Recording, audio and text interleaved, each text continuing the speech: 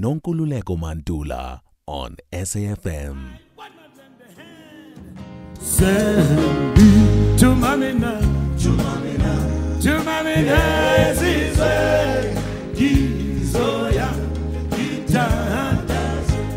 Service Delivery Watch on the Morning Bliss. Hi, my name is Mbongiseni Sangwani.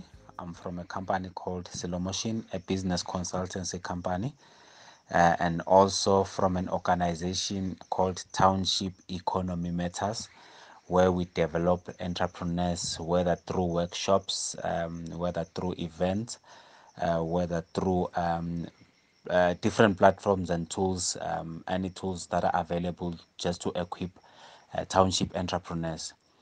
And the topic today is going to be about a guide to launching a spaza shop business.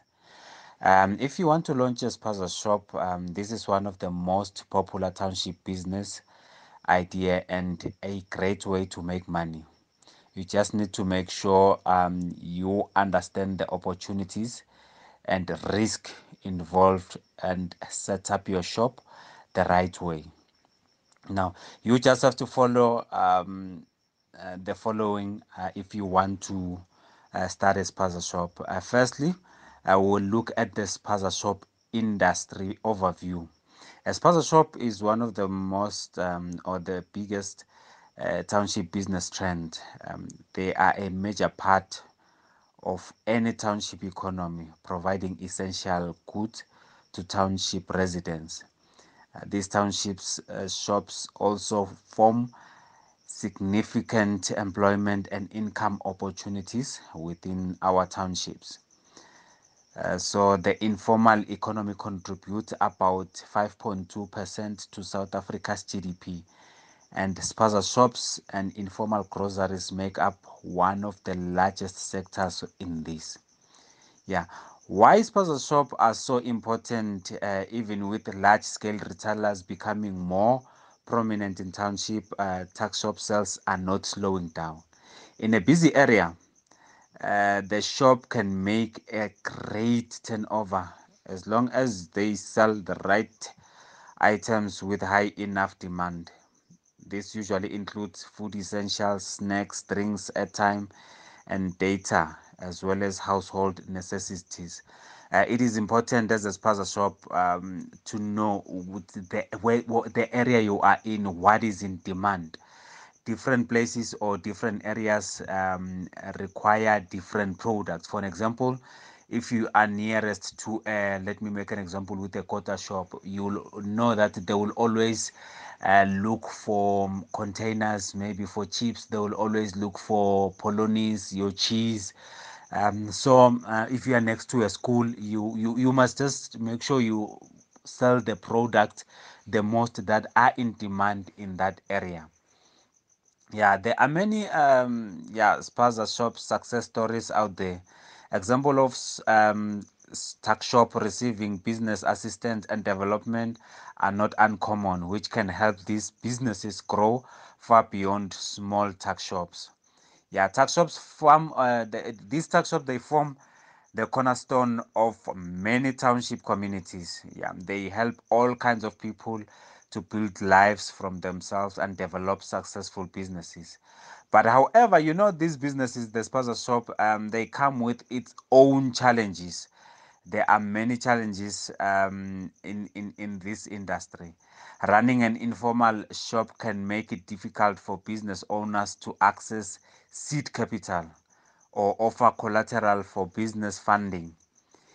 Funding is finding the right location for small tuck shop is also challenging, as retail infrastructure in the township is lacking.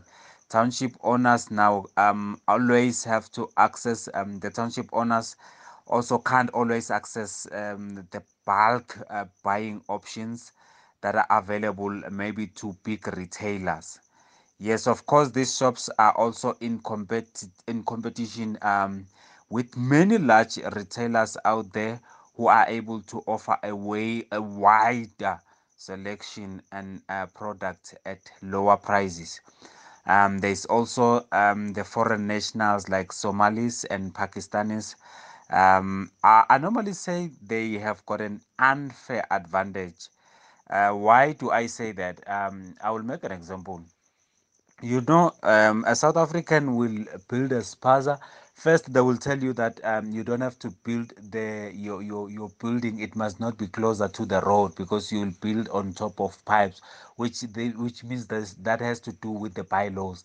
Which means now your shop is not visible enough. It's not visible from a distance because some end up using their garages because they have to move away from the edge of the or nearer to the road. Now, number two, you would find that in the issue of health, you would find that the foreign nationals they use the same shop where they are selling their goods. They use it for storeroom. They use it for there's a toilet inside. There's a bedroom inside, which means now they also do not um, bank the money. Look at all the costs that a South African will pay. Remember, a bank account on its own have got fees. You have to pay bank fees, which means the foreign nationals do not pay for employees. They do not pay for an extra room where someone will sleep. They do not pay for bank charges. They do not pay. That's why I call it an unfair advantage because of that. But as much as there are challenges, but there are a lot of opportunities. Wherever there is a busy township, there are plenty of opportunities. Spaza shop, this includes classic convenience shops as well as township business like food trucks or cell phone shops. These days there are unique funding opportunities. Those are also other opportunities that are available, like TRAP, which is the Township and Rural Entrepreneurship Program. It funds spaza shops a lot, and the spaza shop support scheme, where you get an amount of 7,000, is also available to spaza shops. But there's also spaza shop laws and regulations. Starting a spaza shop requires the right license and permit. You will need a business license and a valid trading permit. When you are selling food, you also have to have a certificate of acceptability. So, by definition, a spaza shop must not be larger than 30 meters squared, and they must exist in residential areas. These shops are not permitted to sell alcohol and any other restricted items. You will need to contact your local municipalities to find out more about specific laws and regulations regarding spaza shops. Another thing that you can look at, it is the startup cost. What I normally say it is always start where you are with what you have. It doesn't matter how small it is. Start where you are with what you have. Funding, use it to scale up. And now you will know where to stock, how to stock.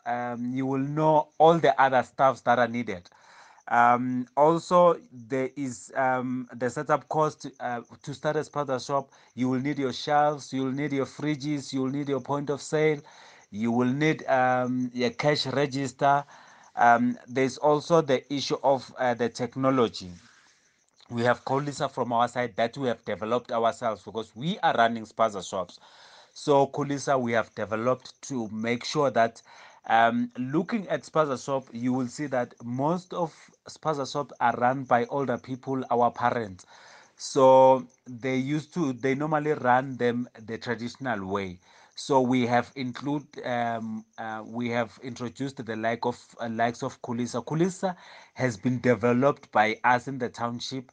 It is not imported from outside. We know what is needed in the township. We know our problems, so that's why we came out. We came up with Kulisa.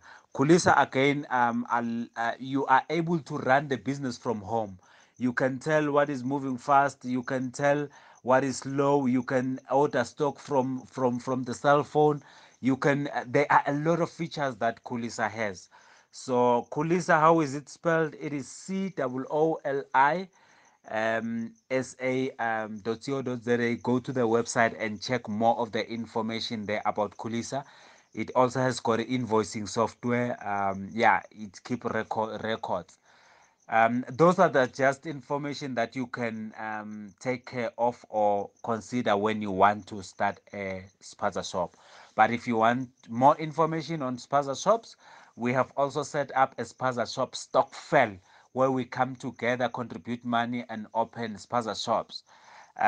We do that through the Township Economy Matters platform and Slow Motion. To get hold of us, we have got the Facebook page for Township Economy Matters, but also we have got we are available on all social media platforms for Slow Motion. And we have got a website, slowmotion.co.za.